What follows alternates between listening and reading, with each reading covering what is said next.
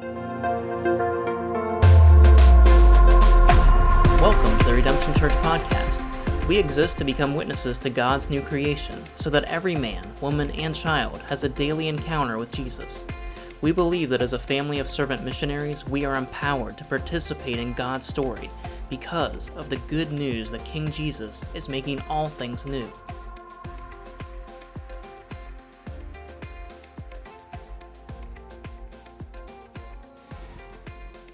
How many of you have enjoyed having Mike and Josh speak to us over the last couple weeks? And yeah, it's been great. It's been a good encouragement, I think, for our church family, and really thankful. And today we have our third and final intern, Justin Casimir, who's going to be coming on up and sharing with us this morning as well. And so we're going to continue in the Apologetics series, and really excited. So Justin, you can come on up and share with us and share what you have put lots and lots of time into. And so just want you to know I'm very thankful for these men and the time they're putting into this and what God is doing in and through them, and we're very excited. So Justin, thank you.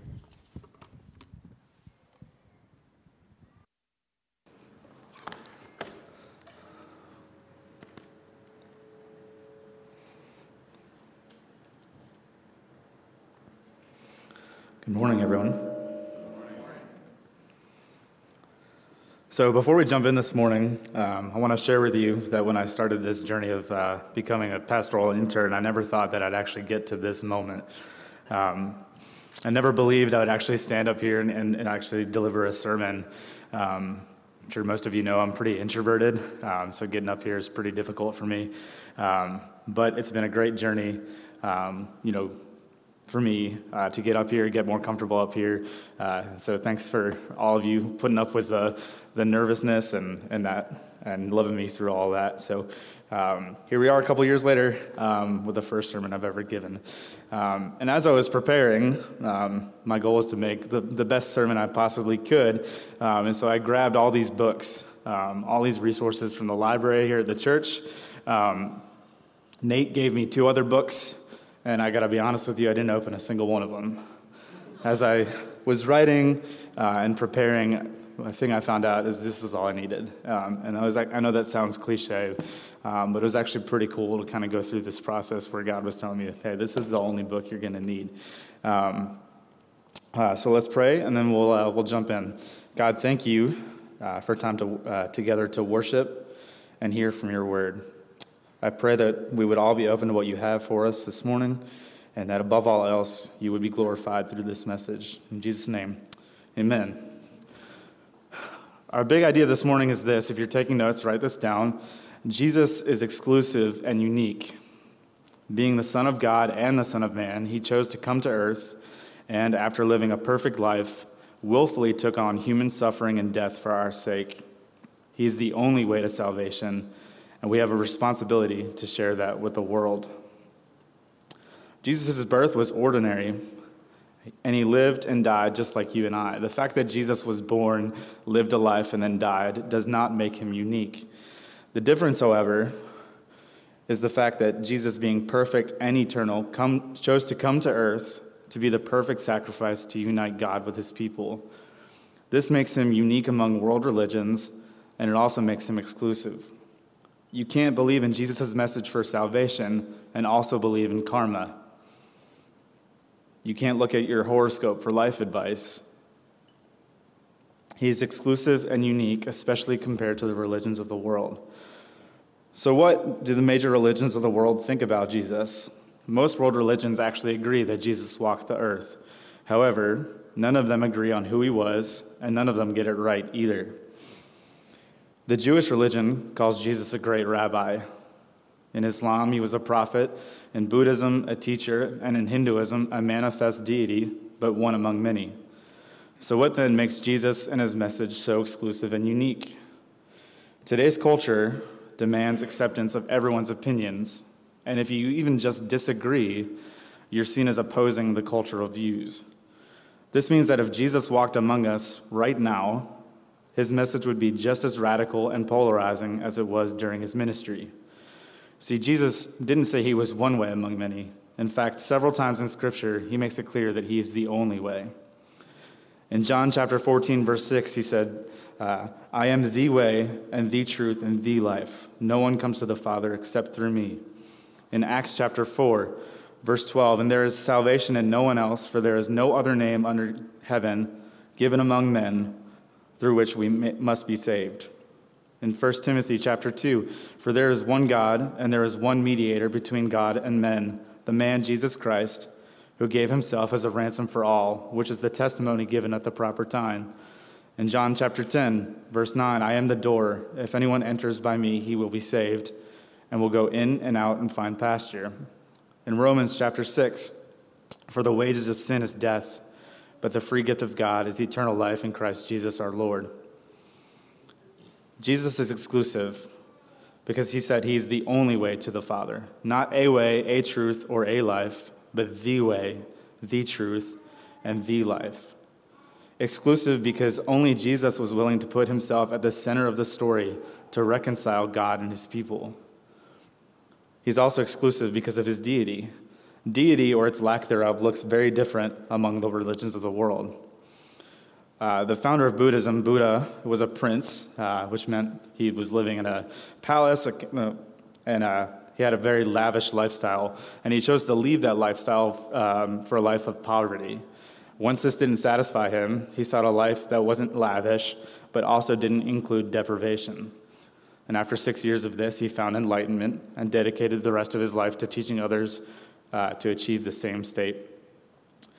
In Islam, the main prophet is Muhammad. He called himself a prophet, but the Quran itself says that Muhammad is nothing more than a messenger and not a divine being. Really interesting to note is that Islam has 99 names for God, but not one of them addresses him as a father. Hinduism is a polytheistic religion that has three main deities. The Hindu Trimurti consists of Brahma the creator, Vishnu the preserver, and Shiva the destroyer. And whilst Hindus believe that these entities are deities, none of them are described as exclusive or as human. Judaism shares the same God as Christianity, but does not recognize Jesus as the Son of God. Judaism does not acknowledge that Jesus was a deity or even that he was a prophet. But Jesus is different. Scripture gives us several examples that show Jesus' deity, one of which is 1 John chapter 5, verse 20. And we know that the Son of God has come and has given us understanding so that we may know him who is true, and we are in him who is true, in his Son, Jesus Christ. He is the true God and eternal life. You can see that none of these other religions' founders call themselves the one true God, nor do they claim that they are the way to salvation. In fact, not every world religion even believes in salvation. Buddhists believe in reincarnation with the eventual goal of achieving nirvana. Nirvana is being able to completely remove yourself from human suffering. Muslims and Hindus alike believe in works-based salvation, meaning as long as your good works outweigh your bad, you can be saved. Jews believe in merit-based salvation as well, but their merit is earned by adhering to the 613 laws found in the Torah. Only Jesus, as a deity, humbled himself and came to save his people by dying in their place. Jesus, being both God and man, is perfect. He put himself at the center of the story because there was no other way for God and his people to be reconciled. And during my prep, you guys notice I wrote Jesus, I didn't write Christianity. During my prep, I came to a point where I felt like I could have wrote the whole sermon just within the different sects of Christianity. There are dozens of churches in our area, and I believe that many of them are likely pointing people to Jesus, but sometimes churches get so caught up in semantics that they forget that Jesus is the most important aspect of our faith. I was raised Lutheran, and I went through the process of confirmation, which involved going to 2 years of classes with my pastor. And I learned a lot in that process, and I'm still grateful for it. But after those 2 years of classes, I had to sit up front and be questioned by the elders of the church. And so these elders of the church had to confirm my faith, and I believe that we have no responsibility to confirm the faith of others. But we do have a tremendous opportunity to point people to Jesus. So let's look more at the life of Jesus. In 1 Peter chapter 2, verse 22 says, "He committed no sin, neither was deceit found in his mouth. Jesus lived a perfect life that fulfilled the prophets of the Old Testament. He performed many great miracles, healing the sick, casting out demons, and feeding thousands of people. But given the fact that he was a member of the triune God, this isn't particularly surprising. What makes his life so unique is his sinlessness and acceptance of human suffering by choice. Listen to these words pulled from Isaiah chapter 53. He was despised and rejected by men, a man of sorrows and acquainted with grief. As one from whom men hide their faces, he was despised, and we esteemed him not. Surely he has borne our griefs and carried our sorrows. Yet we esteemed him stricken, smitten by God, and afflicted. But he was pierced for our transgressions. He was crushed for our iniquities. Upon him was the chastisement that brought us peace, and with his wounds we are healed. All we like sheep have gone astray. We have turned everyone to his own way, and the Lord has laid on him the iniquity of us all. He was oppressed, and he was afflicted, yet he opened not his mouth.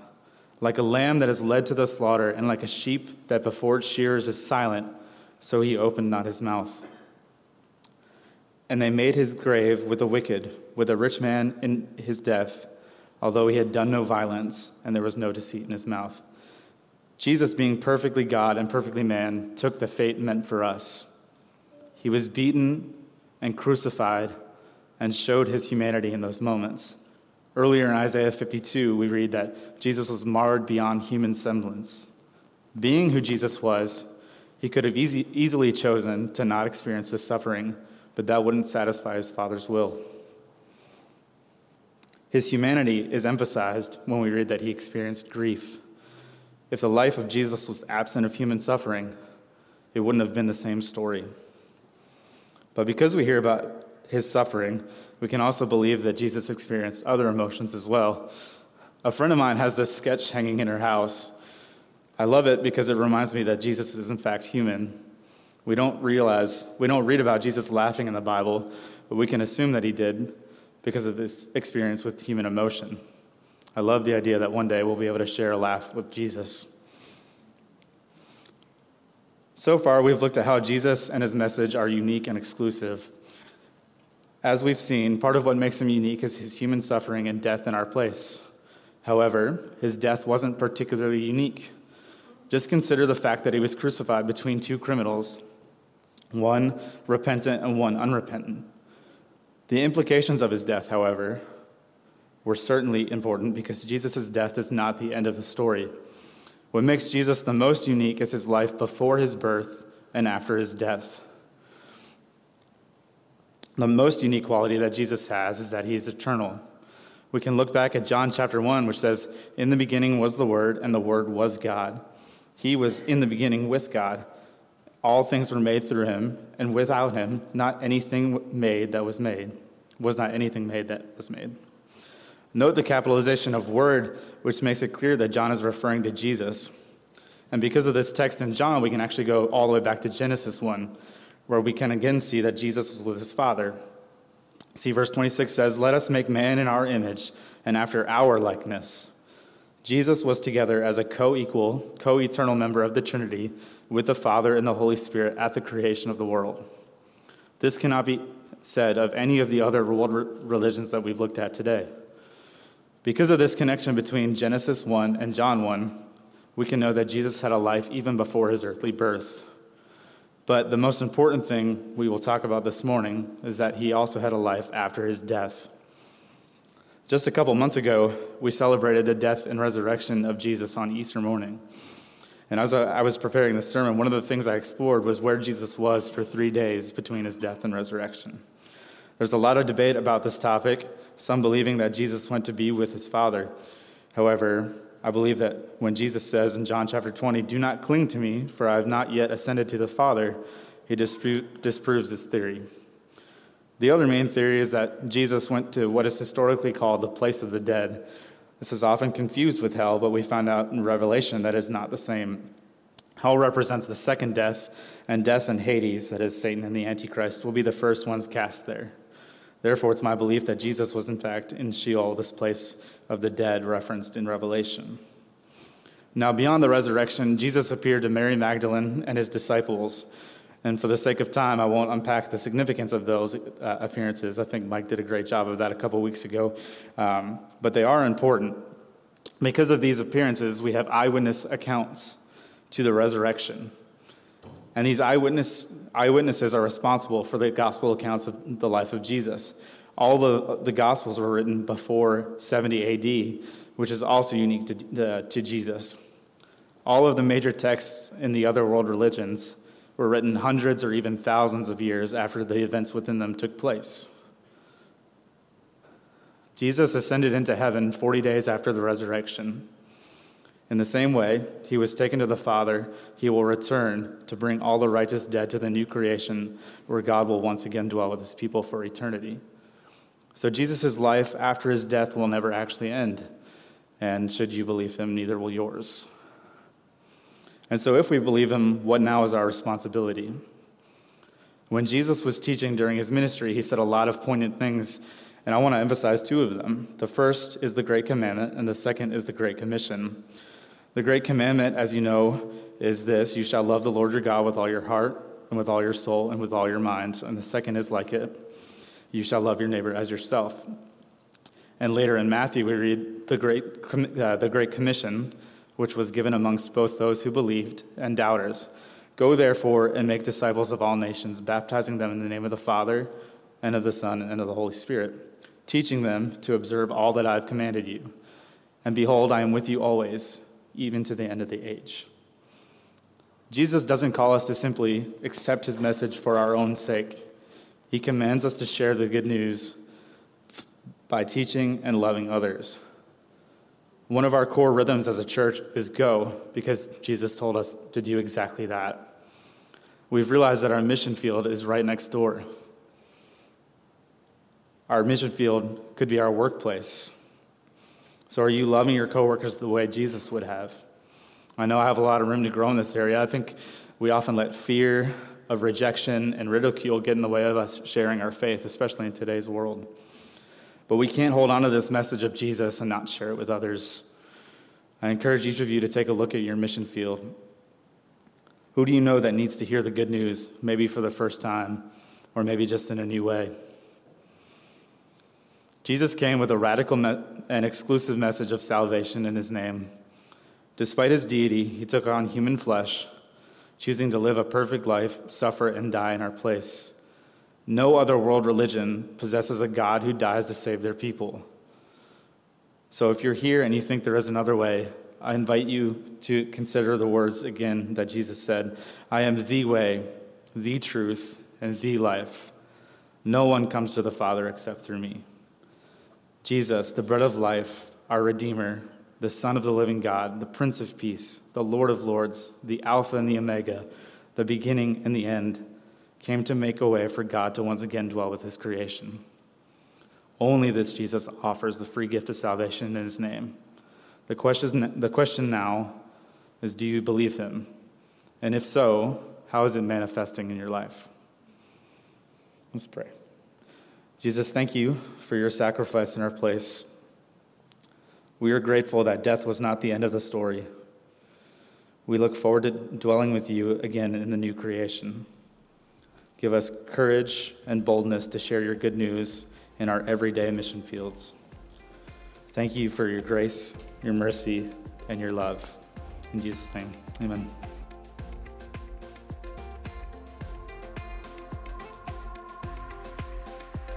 Thank you for listening to the Redemption Church podcast. To learn more about our kingdom ministry located in Chesapeake, Virginia, visit weareredemption.org.